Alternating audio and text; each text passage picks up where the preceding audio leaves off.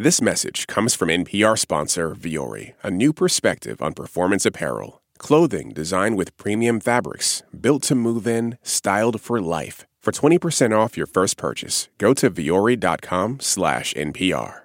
A warning before we begin. This podcast is explicit in every way, and this episode mentions suicidal thoughts. I was over at a friend's house, and she was always having kind of like house parties. And at one of her house parties, she had music video after music video of Rico Nasty just playing. I know for a fact that one of the music videos was Smack a Bitch. Definitely. Yeah. Don't worry about it, bitch, you never been in your place. Always moving silence, never question your fate. Always checking on your niggas, gotta make sure they straight. If I'm getting money, then you know. The music video opens with Rico alone in a low-lit hallway. Chunky black boots, smeared eyeliner, and Rico's expression, that smirk of defiance over screaming guitar chords. I don't need your opinion. Do what I fucking want. It makes it hard to look away. And I just sat there in awe. And when was this? Like, how old were you? Like 16 or 17. Rodney, we've all had those moments in adolescence, right?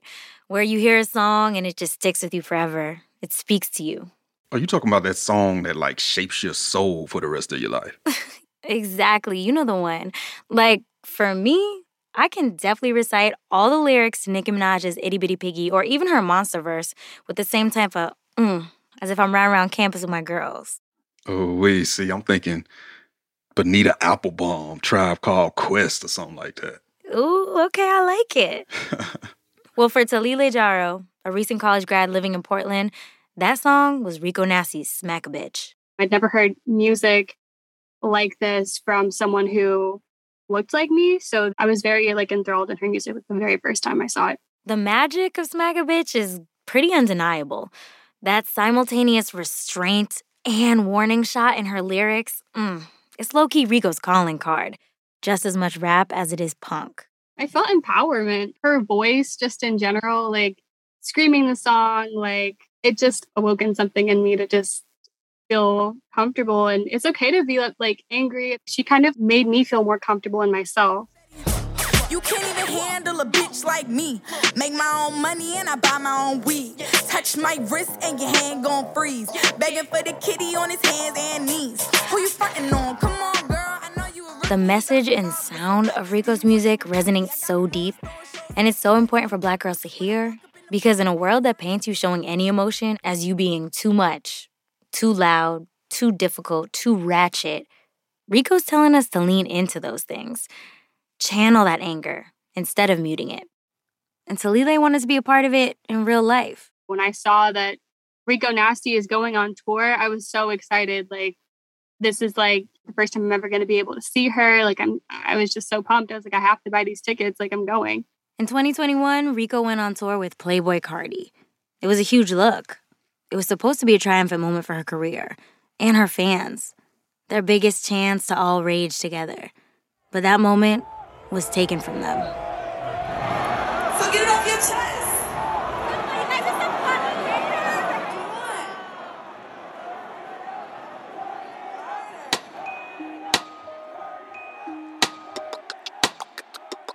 I'm Sydney Madden. I'm Rodney Carmichael. And from NPR Music, this is Louder Than a Riot. Where we confront the double standard that's become the standard.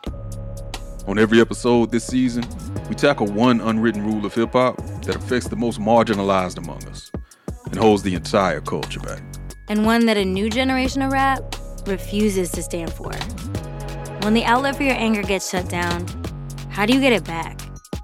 Rico Nasty keeps it real about the tour that went left. I don't care if you know how to fight or if you're the toughest bitch in the world. It's about standing up for yourself. It's about remaining powerful throughout the draining.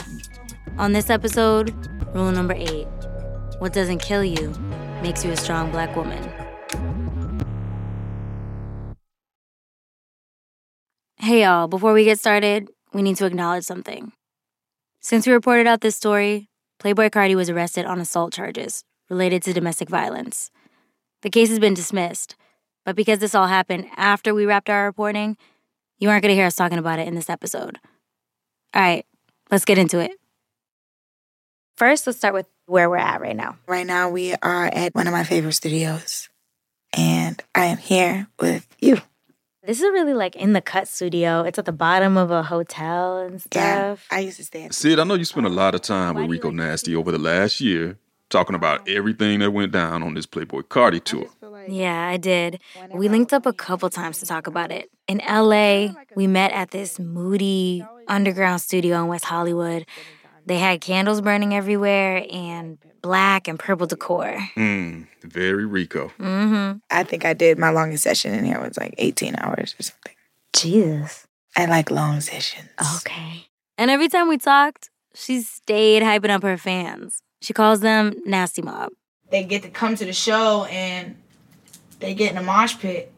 And these little girls that normally are hella timid and shy, they get in a mosh pit and niggas are like, oh shit, this bitch is crazy.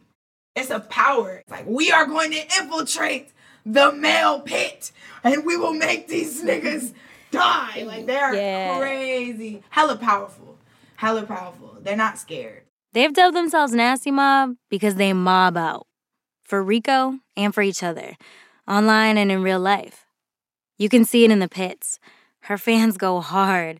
And they aren't just there for themselves. They want everyone around them to have a good time. I've seen so many mosh pits where it's like a big-ass 6-foot nigga just passed out and the girls are like, please, gently, don't drop him. Security. They're so sweet to one another. That energy of Rico shows, it makes them stand out. You're my sis, you're my queen. I love you. I love you. We waiting in this hot 99-degree sun, but we gonna see you.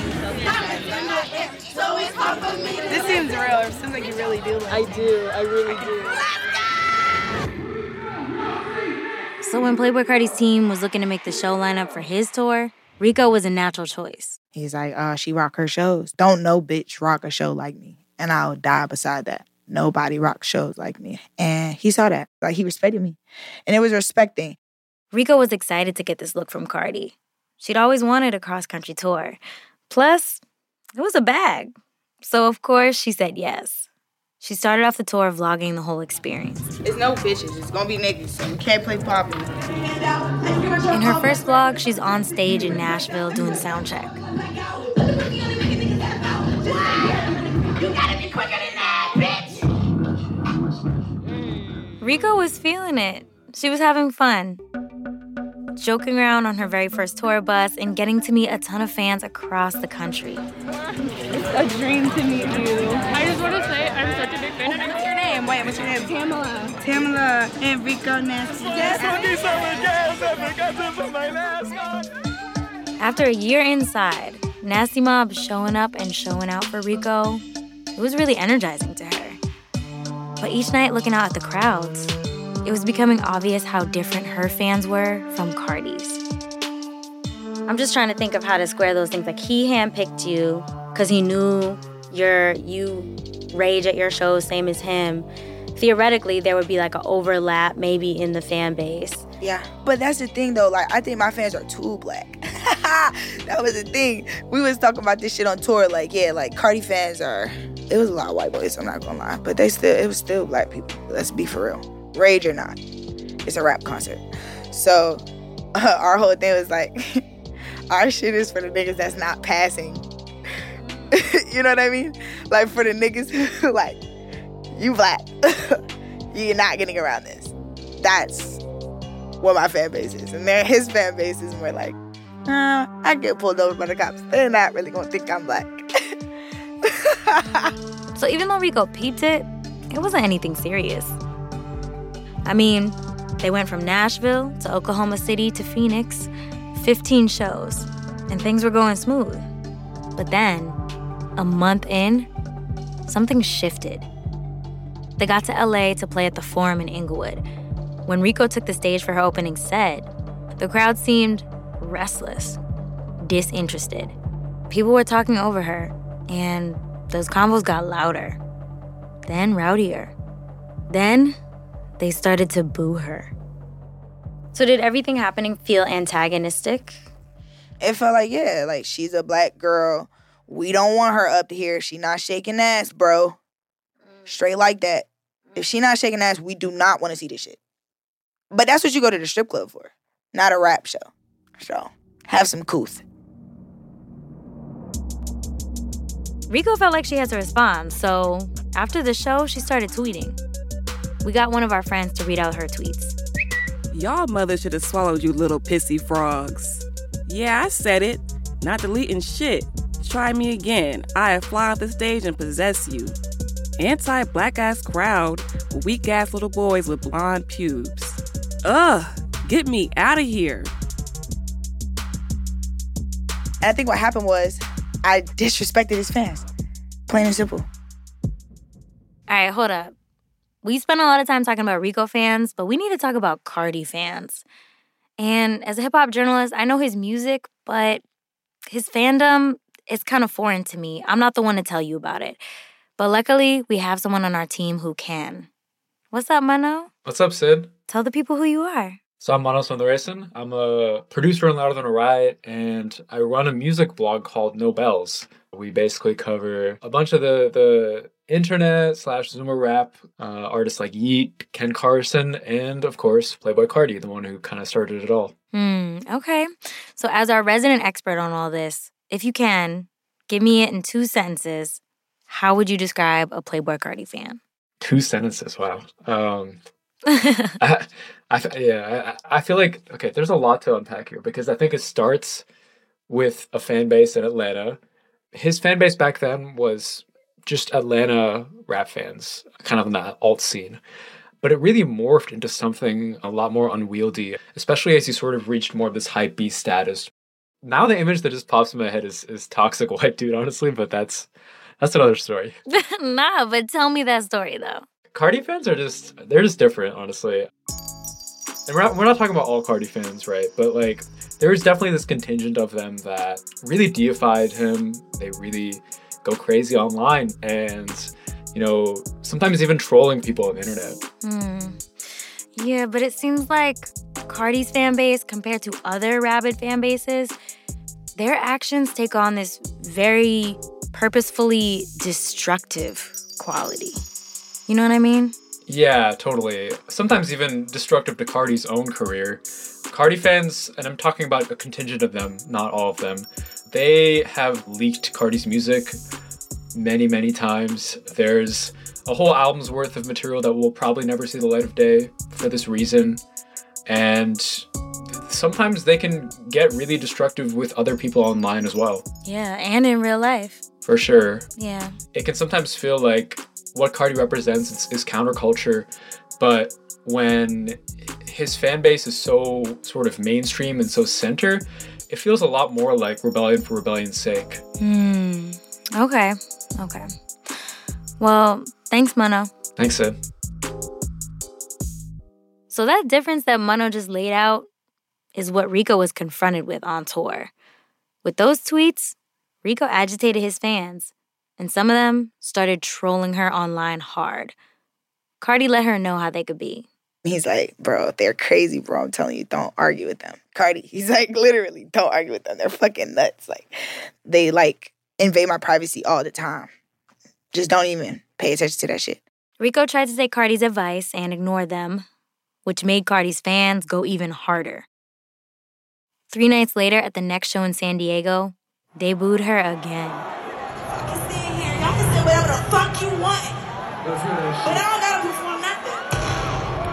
Her DJ kept dropping bombs and her artist tag to offset the Carti chants. Sit in motherfucking silence. Don't you fucking play. What the fuck do you think this is, bitch? It's not that. It's not that. I love my fans. So get it off your chest. Come on. Harder.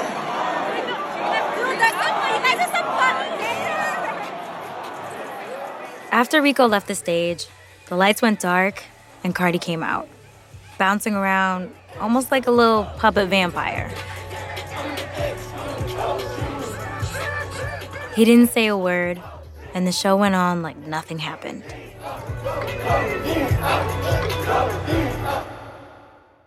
A couple of TikToks of Rico getting booed that night went viral.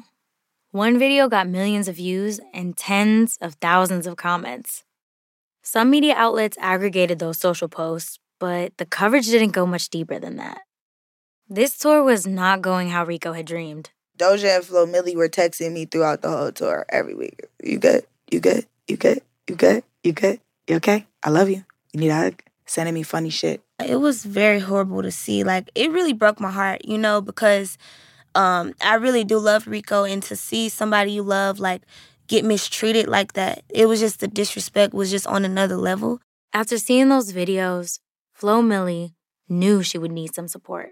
And I just felt the need to reach out to her, like, because I didn't like what I was seeing on the internet, and we had a long talk about it. This is crazy. Like, this is, like, how is this even being allowed to happen right now?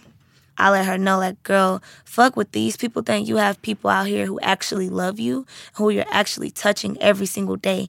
Rico tried to keep in mind that her community had her back, but it was getting hard because even though she knew she had fans out there in the crowd each night, they were getting drowned out by Cartis, and that made the hate feel even louder. 2 nights later, the tour bus rolled into Portland. My little sister, the day of the concert was her birthday, so I was like, yo, I have an idea for your birthday. Talile, that fan from the beginning of the episode, was excited to celebrate their sister's birthday by going to see one of their favorite artists.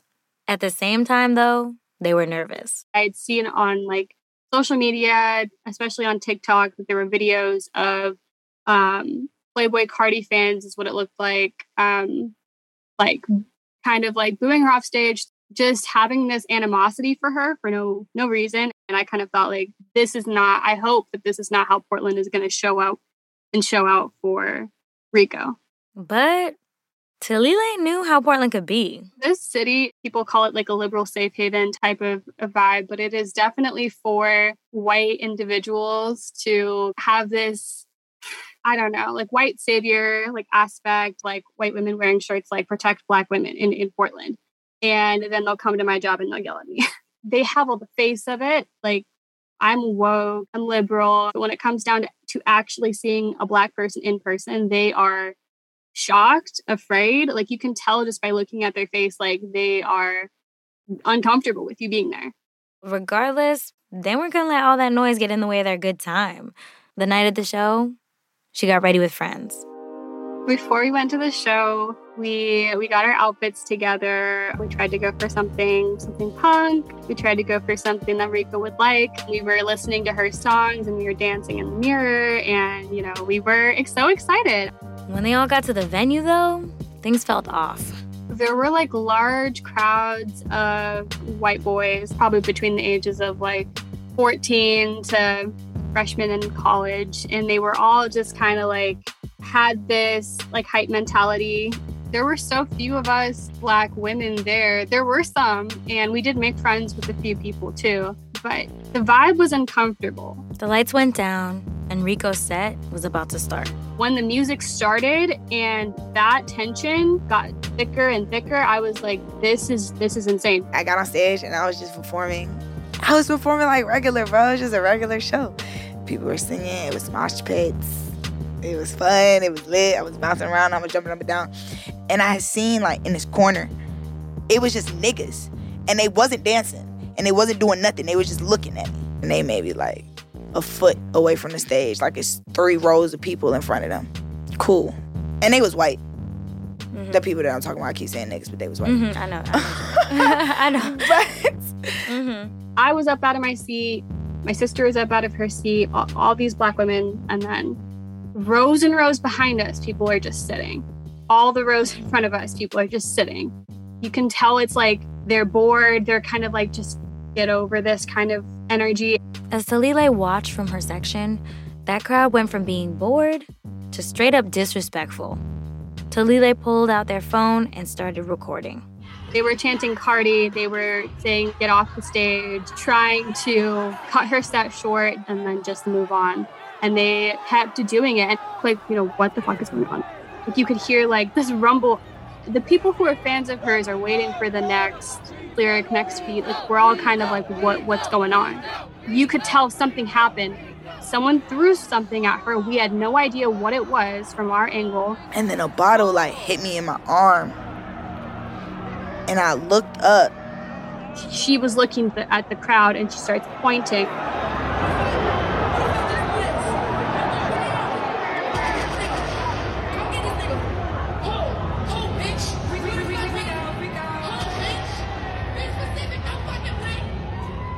This is gonna sound so like wild of me, and it was wild of me to think like this, but I just had thought it came from right where I had seen them.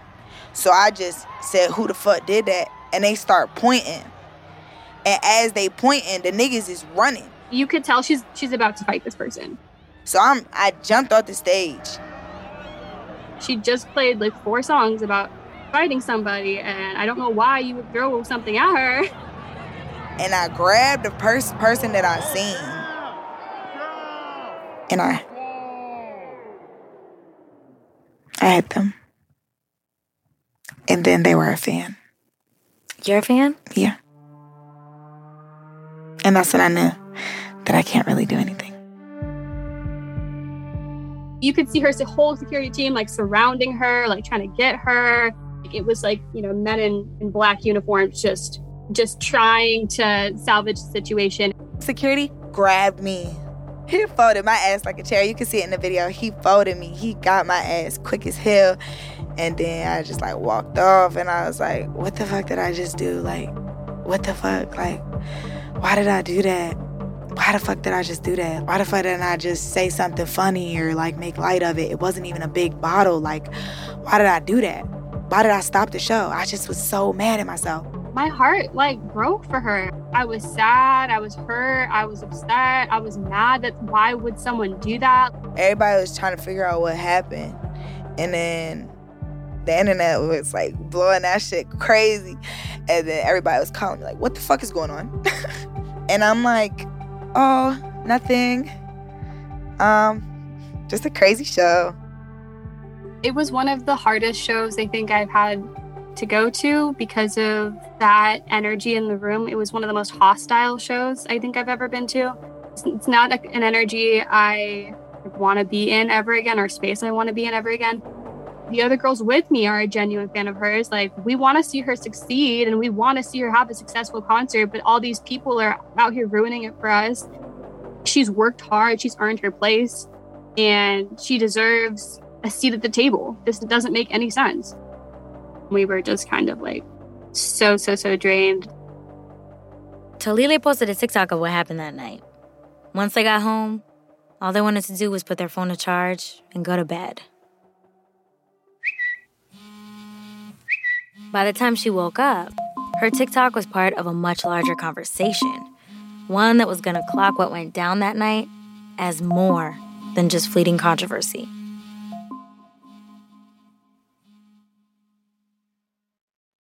This message comes from NPR sponsor BetterHelp.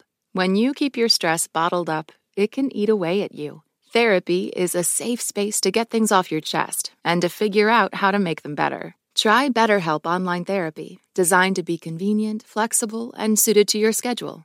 Get it off your chest with BetterHelp at betterhelp.com/NPR today to get 10% off your first month. Support for NPR and the following message come from Rosetta Stone, the perfect app to achieve your language learning goals no matter how busy your schedule gets. It's designed to maximize study time with immersive 10-minute lessons and audio practice for your commute. Plus, tailor your learning plan for specific objectives like travel. Get Rosetta Stone's lifetime membership for 50% off and unlimited access to 25 language courses. Learn more at rosettastone.com/NPR. This message comes from NPR sponsor Progressive Insurance, where drivers who switch could save hundreds on car insurance. Get your quote at progressive.com today. Progressive Casualty Insurance Company and Affiliates. This message comes from NPR sponsor Teladoc Health. There are lots of reasons for wanting to be healthy. Family, work, living a fuller life. Teladoc Health understands. Whether you have diabetes, high blood pressure, or just need to manage your weight, Teladoc Health can help. Visit teladochealth.com/whatsyourwhy for more information. That's TELADOC health/whatsyourwhy. What does it mean to be Black in America? In NPR's Black Stories, Black Truths, a collection of stories as varied, nuanced, and dynamic as the Black experience, you'll hear it means everything. Search NPR Black Stories, Black Truths wherever you get your podcasts. Rico jumping off that stage in Portland ignited a storm online. It spread from TikTok to Instagram to Twitter. Never disrespect the crowd. She has a lot to learn. I feel so bad for Rico. Rico sucks, though. Not better. Y'all spent a year inside and forgot how to act in public. Booing her for Sick what? and racist and misogynistic. There, nobody wants to hear that BS. They're making Cardi look like She's a fucking queen. They love to hate on Black women, for real. There was one person watching this go down that knew it went a lot deeper than this internet chatter. I start to see these videos that literally are like, maybe like 6 or 7 or 8 hours old. This is Masani Musa, internet commentator and the creator of Culture Unfiltered, a hub for pop culture and music discussions, especially hip-hop. I saw like all of these bad things happening to Rico Nasty, and it was video after video after video. It was kind of shocking. The crowd was just disrespectful, inconsiderate, immature, and just lacking in couth. Seeing all this, Masani was angry for Rico. Rico Nasty is an artist who has worked her behind off to be in this space, performing, her art. And it came off as anti-Black woman because it's like they're not even giving her a chance to perform it. And I just thought that was extremely wrong. I just knew, deep down in my soul as a Black woman, she did not deserve that treatment. And I think in situations like that, it's important to speak up and speak out about it. So she did. So over the weekend, Rico Nasty called Playboi Carti fans anti-Black because they were disrespecting her as she was opening for him. I think this situation makes it obvious that, yes, alternative hip-hop realm of music can be very anti-Black and isn't welcoming to Black women. Let me know what y'all think about this. Masani's reaction video circulated all over TikTok, YouTube, and Twitter. A lot of the responses that I got were like Playboi Carti fans. I call them the Playboi Carti Hive. A lot of those comments I didn't even give energy to because that same audience that was disrespecting her, was the same audience that was showing up in my comment section. And I feel like for some people, unless you put yourself in a Black woman's shoes, you will never understand, where we're coming from. And I think that audience is dedicated to misunderstanding Black women as a whole. I stood 10 toes down on what I said. Trolls weren't the only ones in our comments, though. Some people were curious about how a white Playboi Carti fan coming to a Playboi Carti concert and booing Rico Nasty would be deemed anti-Blackness if Playboi Carti is Black himself. That opened the conversation for how you can fetishize a single Black person and still be considered anti-Black, and especially anti-Black woman. That's the main reason her video went so viral, because Masani was one of the first people with a platform to call out Rico's experiences, what Carti's fandom was doing to her, as misogynistic. How are these instances of casual sexism? How does it relate to the inherent misogyny of hip-hop? I think that has been a thing since the beginning of hip-hop, unfortunately. And hip-hop being an art form, being a culture that everybody has contributed to. In a perfect world, Black women would get celebrated for their contributions just as much as Black men, but they don't. Instead of celebration, it's a fight for the most basic forms of respect. As a woman in the game, Rico knows this too. This pattern pops up all the time, like with JT from City Girls, who was clowned when she got arrested for scamming, just as City Girls was on the rise. And people thinking that shit is funny. Yeah. And there's nothing funny about that. Mm-hmm. Same thing with Megan. There's nothing funny about that. Mm-hmm. I mean, what does that say about... It say that they don't care. That's why we have to care about ourselves. That's why they so mad that we pop our pussies and we pop our shit, because who else will? Y'all not gonna pop our shit. Y'all not gonna tell us that we the baddest bitch. Y'all just gonna keep breaking us down. Who is gonna tell us we're the baddest bitch? We have to tell ourselves. We have to. And that's why you get the music that you get. This confident, cocky ass shit that the niggas can't stand. They hate it. Hate it. It's not for you. It's not for you, bro. Rico's music and attitude, specifically not being for the bros, it's what built Nasty Mob up. But it's also what created this clash on tour. Every time Rico got back up on that stage and was defiant, it became like a challenge for this segment of Carti fans to shut her down. The tour rolled through Seattle, Vancouver, Salt Lake City, and each time Rico went up, she felt this pressure building. Even though she was downplaying it, she started to feel unsure of herself. Like she didn't know how the crowd was going to react to her. I was already trying to, make light of what had just happened. So I'm, treading lightly as it is. In mid-November, the tour stopped in Morrison, Colorado. This is at fucking Red Rocks, which is one of the best venues ever. Yeah, Red Rocks is pretty iconic. It looks almost like the stage was dropped right in the middle of the Grand Canyon. And for some artists, it's like a bucket list type of show. But it was far from that for Rico. If anything, this show made things worse. They fucked my sound. The speakers blew out and the crowd started booing again. And then... This one was more fun. It was a glass bottle this time. I had on my moon boots, so it just hit the front of my boot. I just was on the mic. I was like, what are y'all so mad for? And I remember turning around and my manager grabbed me.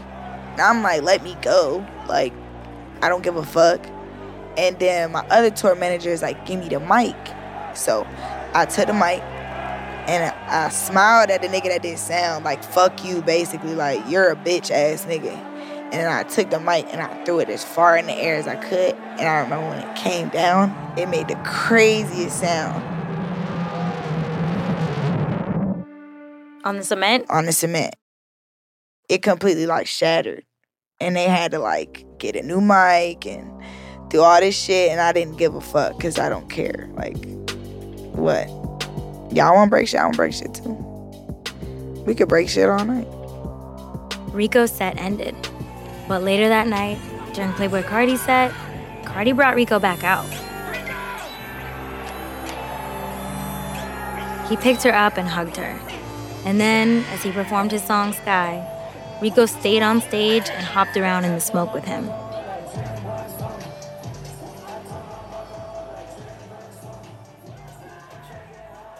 Now, there's a weird sense of irony in this moment. Because from the video, the crowd actually looks hyped to see Rico. This is the same crowd that was just booing her a few minutes earlier. Remember how our producer Mano described Carti fans as being rebellious for rebellion's sake? This little recording sums that up completely to me. The crowd is so worked up by Carti, they don't really care about anything else. Especially not that Rico is the person they were just heckling. In this moment, it becomes so clear that to them, rebelling against the opener, messing with Rico, it's just something to do. Behind the ego and audacity of monopolizing a space meant to be shared, they're really just oblivious. What a privilege to be so absent-minded in the damage you cause. And as for Carti, I'm not gonna lie, the hug was nice. But after weeks of harassment by Carti's fans, it did not make things any safer for Rico. Or fans like Talile who felt uneasy in the crowd. In fact, it downplays what just happened, and it sidesteps the impact. You could definitely tell it was because of racism. It was because of misogyny, misogynoir. Obviously, that's exactly what was going on. And now when I enter a concert space, I'm trying to imagine the kind of group that'll go there and if I'm even comfortable being there at all, regardless of if I'm a fan of their music. Because it's I think not understanding that two artists have different fan bases puts a clash, definitely. And the fact that he couldn't even stand up for her, by hugging her on stage, that's one thing we understand, but it's you need to say some words too. These people were saying some words to her. As of this recording, we reached out to Carti's camp multiple times for comment on this story and have yet to get a response. A week after Red Rocks, Rico shared that it was becoming too much. we had someone read her tweets again. I deadass need at least 2 hours out of each day to just cry. Crazy how I wanted a tour bus my whole life, and now I just be on the tour bus, crying myself to sleep every night. Y'all win. I wish I was dead just as much as y'all do. Trust me. Rico later deleted this series of tweets, but Red Rocks was only the halfway point of the tour. With more than 20 stops to go, the end felt really far away, and Rico's team was worried for her.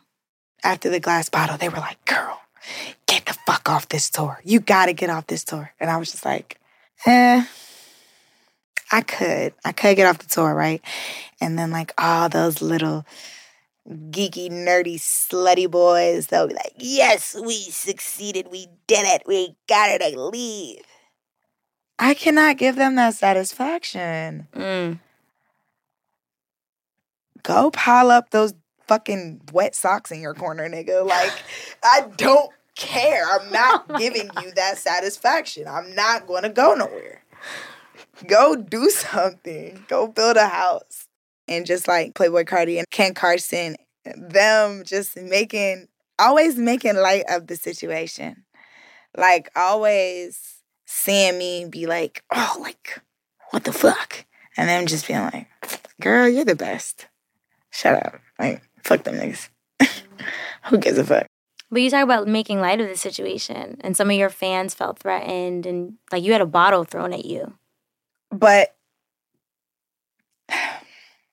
it's like, in retrospect, like, I'm supposed to just quit. I'm on one of the biggest tours of the year. And I don't give a fuck about no damn bottle. Yeah, I don't care. Everybody was like, pull off, pull off, pull off. And I was like, no. They was like, do you want them to hit you? Do you want someone to finally hit you? Do you want someone to hurt you? It's like, no. But if they do, it'll be an even better story to tell. Who gives a fuck? I'm not here for the pretty shit. I'm not here for the cute shit. I'm here to make a fucking difference. I'm here for the people who go right into the motherfucking flames and get burned. Like, I don't give a fuck. Fight me. Ain't nobody fight me. Ain't nobody jump up on the stage and tackle me. God forbid that any of this ever happens. Like, it's so crazy I even have to say that because shit like that does happen to people. And it's scary. Like, I could just be enjoying myself and somebody just hurt me. Yes, it's terrifying. But 10 years from now, when that shit happens to another girl, she won't feel alone. And she won't feel like she need to give up either. I don't care about being safe. Like, I care about people understanding that you can do what the fuck you want, whether or not they like you. You gotta be strong in life, not even just in music. Like, you gotta be strong in life. You have to. You have to. Being strong in life can get you through a lot, but sometimes strength gets used against you, weaponized to justify hurting you even deeper. Because you can take it, right? Her staying on the tour and dealing with that treatment was an example of the strong Black women trope. That's Masani Musa again. People buy into the fact that Black women possess less emotions than everybody else, that they can handle the harassment, they can handle, the name calling without really thinking about how it would affect the actual person. I think it points to the dehumanization of Black women. A Black woman's existence, if she is in the mix of any type of drama or anything else, is like comedy. It's like entertainment. Entertainment and rationale to disregard Black women's pain and ultimately flatten us into caricatures. A savior like Stacey Abrams or a martyr like Toyin Salau. A scapegoat like Janet Jackson or a spectacle like Megan Thee Stallion. The Strong Black Women label is packaged and sold as a compliment, and it's been internalized by many Black women as such for a long time. But really, it's an insult for even being asked to withstand all this in the first place, and to do it alone.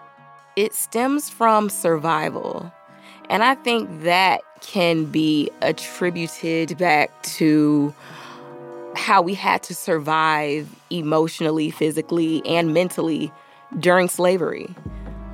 You know, we weren't seen as women, we were seen as Black women, thus being able to take the abuse, take the harassment, and all the other unsavory things that women in slavery had to deal with, and just keep it trucking. Along with being too loud and too angry, it's one of the most pervasive stereotypes in America about Black women. I think a lot of Black women may have to deal with that in private, but Rico Nasty was dealing with it in public with, the whole world watching.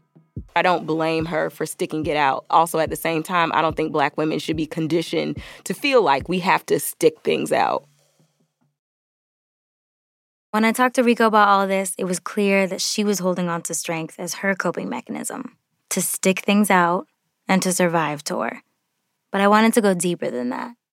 I want to go back to something you just said about not quitting and not dropping off the bill despite all this shit happening to you.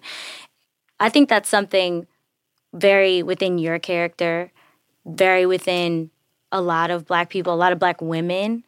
But my line of questioning is more about, why does it have to be that way? Why do I have to be the guinea pig? Why do Black women have to be the strongest, most resilient, put up with anything, sacrificial type of people? Oh my gosh. You know what I'm saying? Why we gotta be so tough? Why does it have to happen in the first place?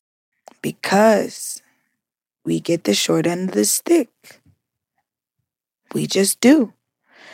And you're either gonna be victim or you're just gonna be a fucking warrior. Like, bro, I just feel like I spent a lot of time feeling like that. Feeling like, why me? Why I gotta be strong?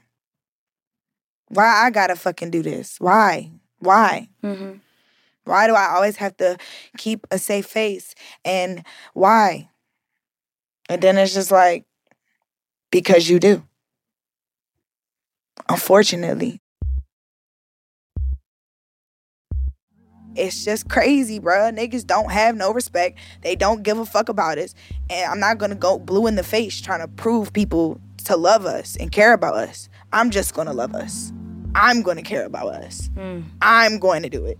And I'm just one person, but I'm all I can be in control of. You know what I mean?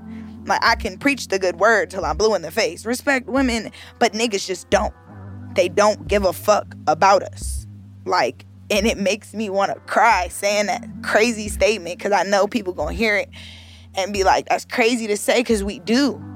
But it don't feel like y'all do. So until it feel like y'all do, I'm gonna love us. Rico's love and commitment to being strong for her community, it's real. On this tour, it was also lonely and exhausting. It was gonna take a whole new environment with whole new energy for her to feel that love back.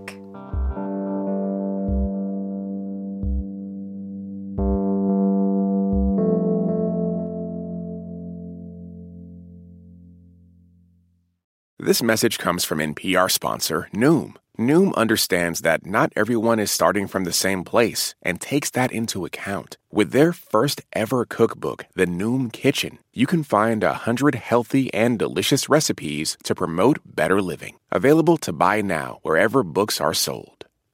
Support for NPR and the following message come from Betterment, an automated investing and savings app. CEO Sarah Levy shares why Betterment believes cash can be a strategic choice.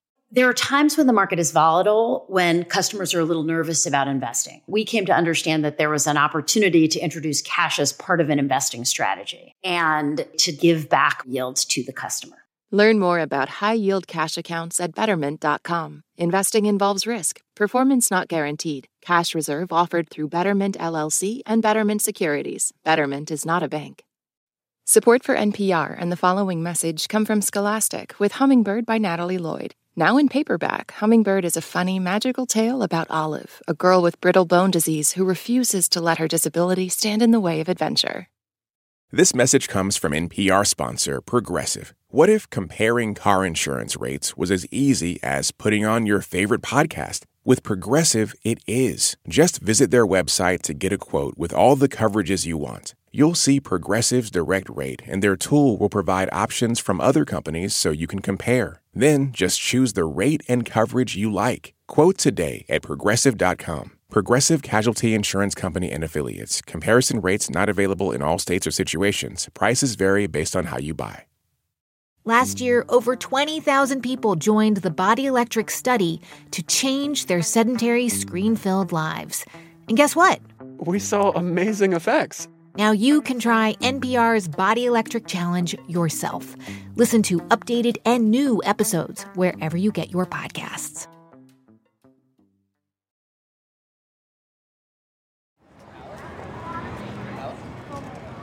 It's a year after Carti's tour, and Rico's back on the road again. This time as a supporting act on Kehlani's Blue Water Road Tour. And Talile's back too, at the same venue where that first bottle was thrown at Rico in Portland. I'm glad that she decided to come back. Talile was worried Rico wouldn't come back. But this tour has very different energy to it. With Kehlani as the headliner, it's much more queer, much more black, and just more inviting. When this show was announced, Talile jumped on the tickets with her friend. She's a Kehlani fan. We kind of made our outfits. I was dressing for Rico, and she's dressing for Kehlani. Our producer, Sam J. Leeds, meets up with Talile by will call. Talile walks up in a black crop top, red bootleg pants with cutouts at the hip, bold eyeliner, and of course, some Doc Martens. So how does it feel to be back knowing you're going to see Rico? My adrenaline is like pumping. I am so nervous and so excited. She's iconic. But before Talile and Sam head to the mosh pits, Sam has a surprise. Okay, so tonight we have organized the opportunity for you to meet Rico. Oh, shit. Okay. How are you feeling? I'm nervous. I'm sweaty. I still hope she likes me besides those two facts. Oh, my God. Okay. Sam and Talile start walking to meet up with Rico's tour manager. My jaw is to the floor, and I'm shaking. So, yep. I'm excited. Yeah, okay, I'm ready. Let's do this. Some deep breaths. She's just a regular person with talented talents, okay. Well, I'm bringing her in like 2 minutes. All right, well, hang tight. Thank you. Backstage, they're in the cafeteria space that all arenas seem to have for the people who work there at the venue. Tables, tile floors, empty buffet stations, and these vinyl booths up against one of the walls. So maybe I should sit in the booth, but will she sit in the booth? We can have her like sit here, maybe. Oh yeah, like we're just two old friends catching up. No. Okay. Casual. As Talile plops down into one of the booths, she talks about how she just got off work a few hours ago and on the car ride home, listened to Smack a Bitch, the same song that first put them on to Rico. This song really hits after work. And right as they're saying that, oh my gosh, Rico strolls in. Oh my God, hello. Hey, Rico. Blunt in hand. Oh my God, your outfit is beautiful. Thank you. Rocking a red wig, black leather jacket, mini skirt, and a trucker hat. Rico slides into the booth right next to Talile. How do you feel like right before your big concert? Second time. I don't know. I was really nervous. I was like, how am I gonna... You're Rico fucking Nasty. What? Come on. Well, I mean, you're a person too, but like, yeah. You know. They start to talk about the last time they were both here, what they both went through. You know. Yeah, and I feel like the last tour was weird, so... Oh, yeah. I got that vibe too. I didn't come for Carti, so I was just like, I came for you. I just came. Sucks. Yeah. Yeah. This shit is kind of like terrifying. For you, like being in the middle, like hearing them, because I know at Red Rocks, yeah, it was like a crowd full of white people, and I heard they was calling me nigga bitch. They was calling me nigga. They was calling me all types of shit. So I always wondered, like, bro, is it like my black girl fans in the fucking crowd listening to niggas be like that? And the crowd is like, because you can't. You a woman and it's all white men around you and you black, bro, you can't say nothing, bro. You really can't say nothing. That shit is just exhausting. Like, okay, so keep going. before the concert even started, these girls were just sitting down and these white boys like kicked them out of their seats, even though they bought those seats. Like they started making up shit like, oh, those are fake tickets. And then the girls tried to get security. Well, the girls were thinking of getting security, but they didn't want to be snitches. And I was like, no, I'll do it. If you want me to do it, I'll do it. Yeah. It's like, oh, we don't want to be snitches. Ladies, be snitches, be bitches. Fuck these niggas. We don't trust these niggas. We definitely don't love these niggas. We don't have sympathy for these niggas. These weak ass niggas. Get these niggas in trouble. Get these niggas in the fuck trouble. Do you fucking hear me? I just think at the end of the day, all of it is just speak up. Like, for real, speak up. I didn't want to tell nobody. Tell, bitch. Tell. Because nobody's going to fucking stand up for us. Like, you're going to crowds of these men that are supposed to protect us. They're not going to protect us. Protect your fucking self. Well, I feel like you made us, like, Black girls who dress alternatively or, like, feel like weirdos. Like, you made us feel comfortable and safe. I feel like when all of that shit was going on, I feel like that was, like, stripped away from me. I felt really weak. I felt very, like I couldn't be that for y'all. For everything that I stand for you guys, and everything that I stand for in this rap shit, literally for Black women, it's just like, that would have been so pussy. Like, I have to do it for us and anybody coming after me. Rico's team signals she has to get ready to get on stage. She stands up to leave. Thank you. Thank you. What the hell? Thank you. This is cool. Hearing your perspective was... Thank you so much for making this happen. Yeah, no problem. Wow. I'm sorry you had to go through it. Yeah, I'm sorry you had to go through it. Shit. For Talile and Rico, being able to say they got each other, it doesn't change the past. It doesn't solve everything. But it is a reminder. When the world tells us to deal with Massage Noir alone, community shows us we don't have to. Thank you. Good luck. Have a great show. Break a leg, but don't break a leg. Sam and Talile make their way back to meet up with Talile's friend in the pit. Okay, hey, it was okay. Yeah, I got to just meet Rico. Talile and her friend break away from Sam and wade into the crowd. The lights go dark, and Rico's DJ starts to chant. Repeat after me, Coleman. When I say Rico, y'all say nasty. Rico, Rico, Rico. The whole pit screams for Rico and starts to bounce. Toxic shit. You gon' have to show me. You gon' have to show me. All the way back in the stands, people are up out their seats. You gon' have to blow me. The crowd is here for Rico. You gon' have to blow me now. And Rico knows it. Toxic shit. You gon' have to show me. You gon' have to show me. You gon' have to blow me. Fancy, classy, rich, nasty, butter. As y'all know by now, this season is about Massage Noir and how it holds us all back. So even the people with the most power in this culture, cis straight men, are tangled up in it too. How has it opened your eyes to the inequality in the industry in a way that we didn't already know? The way we've modeled ourselves after our oppressors in so many ways is just, that's the hardest nut to crack in all of this. When you start to think about how deeply ingrained it is, then you start to think about ways that you might have played a role without even being conscious of it. Next episode, we'll be doing something a little different. I'll be taking us through rule number 9 and how hip-hop shaped my own sense of masculinity. That's next time on Louder Than a Riot. Louder Than a Riot is hosted by me, Sydney Madden, and Ronnie Carmichael. This episode was written by myself and Sam J. Leeds, and it was produced by Sam J. Leeds. Our senior producer is Gabby Bulgarelli. And our producers are Sam J. Leeds and Mano Sundaresan. Our editor is Soraya Shockley, and our engineer is Gilly Moon. Our senior supervising producer is Cher Vincent, and our interns are Jose Sandoval, Teresa Shia, and Pilar Galvan, with help from Jerusalem Truth. And the NPR execs are Keith Jenkins, Yolanda Sanguini, and Anya Grundman. Original theme by Casa Overall, remixed by Susie Analog. And scoring for this episode was provided by Susie Analog and Casa Overall. Our digital editor is Jacob Gans. Our fact checker is Will Chase.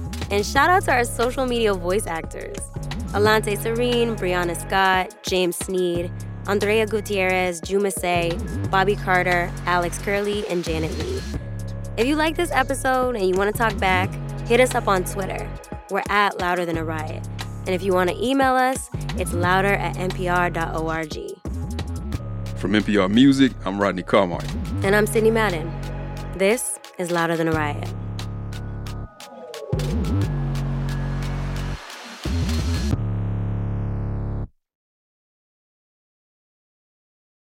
This message comes from NPR sponsor Mint Mobile. From the gas pump to the grocery store, inflation is everywhere. So Mint Mobile is offering premium wireless starting at just $15 a month. To get your new phone plan for just $15, go to mintmobile.com/switch.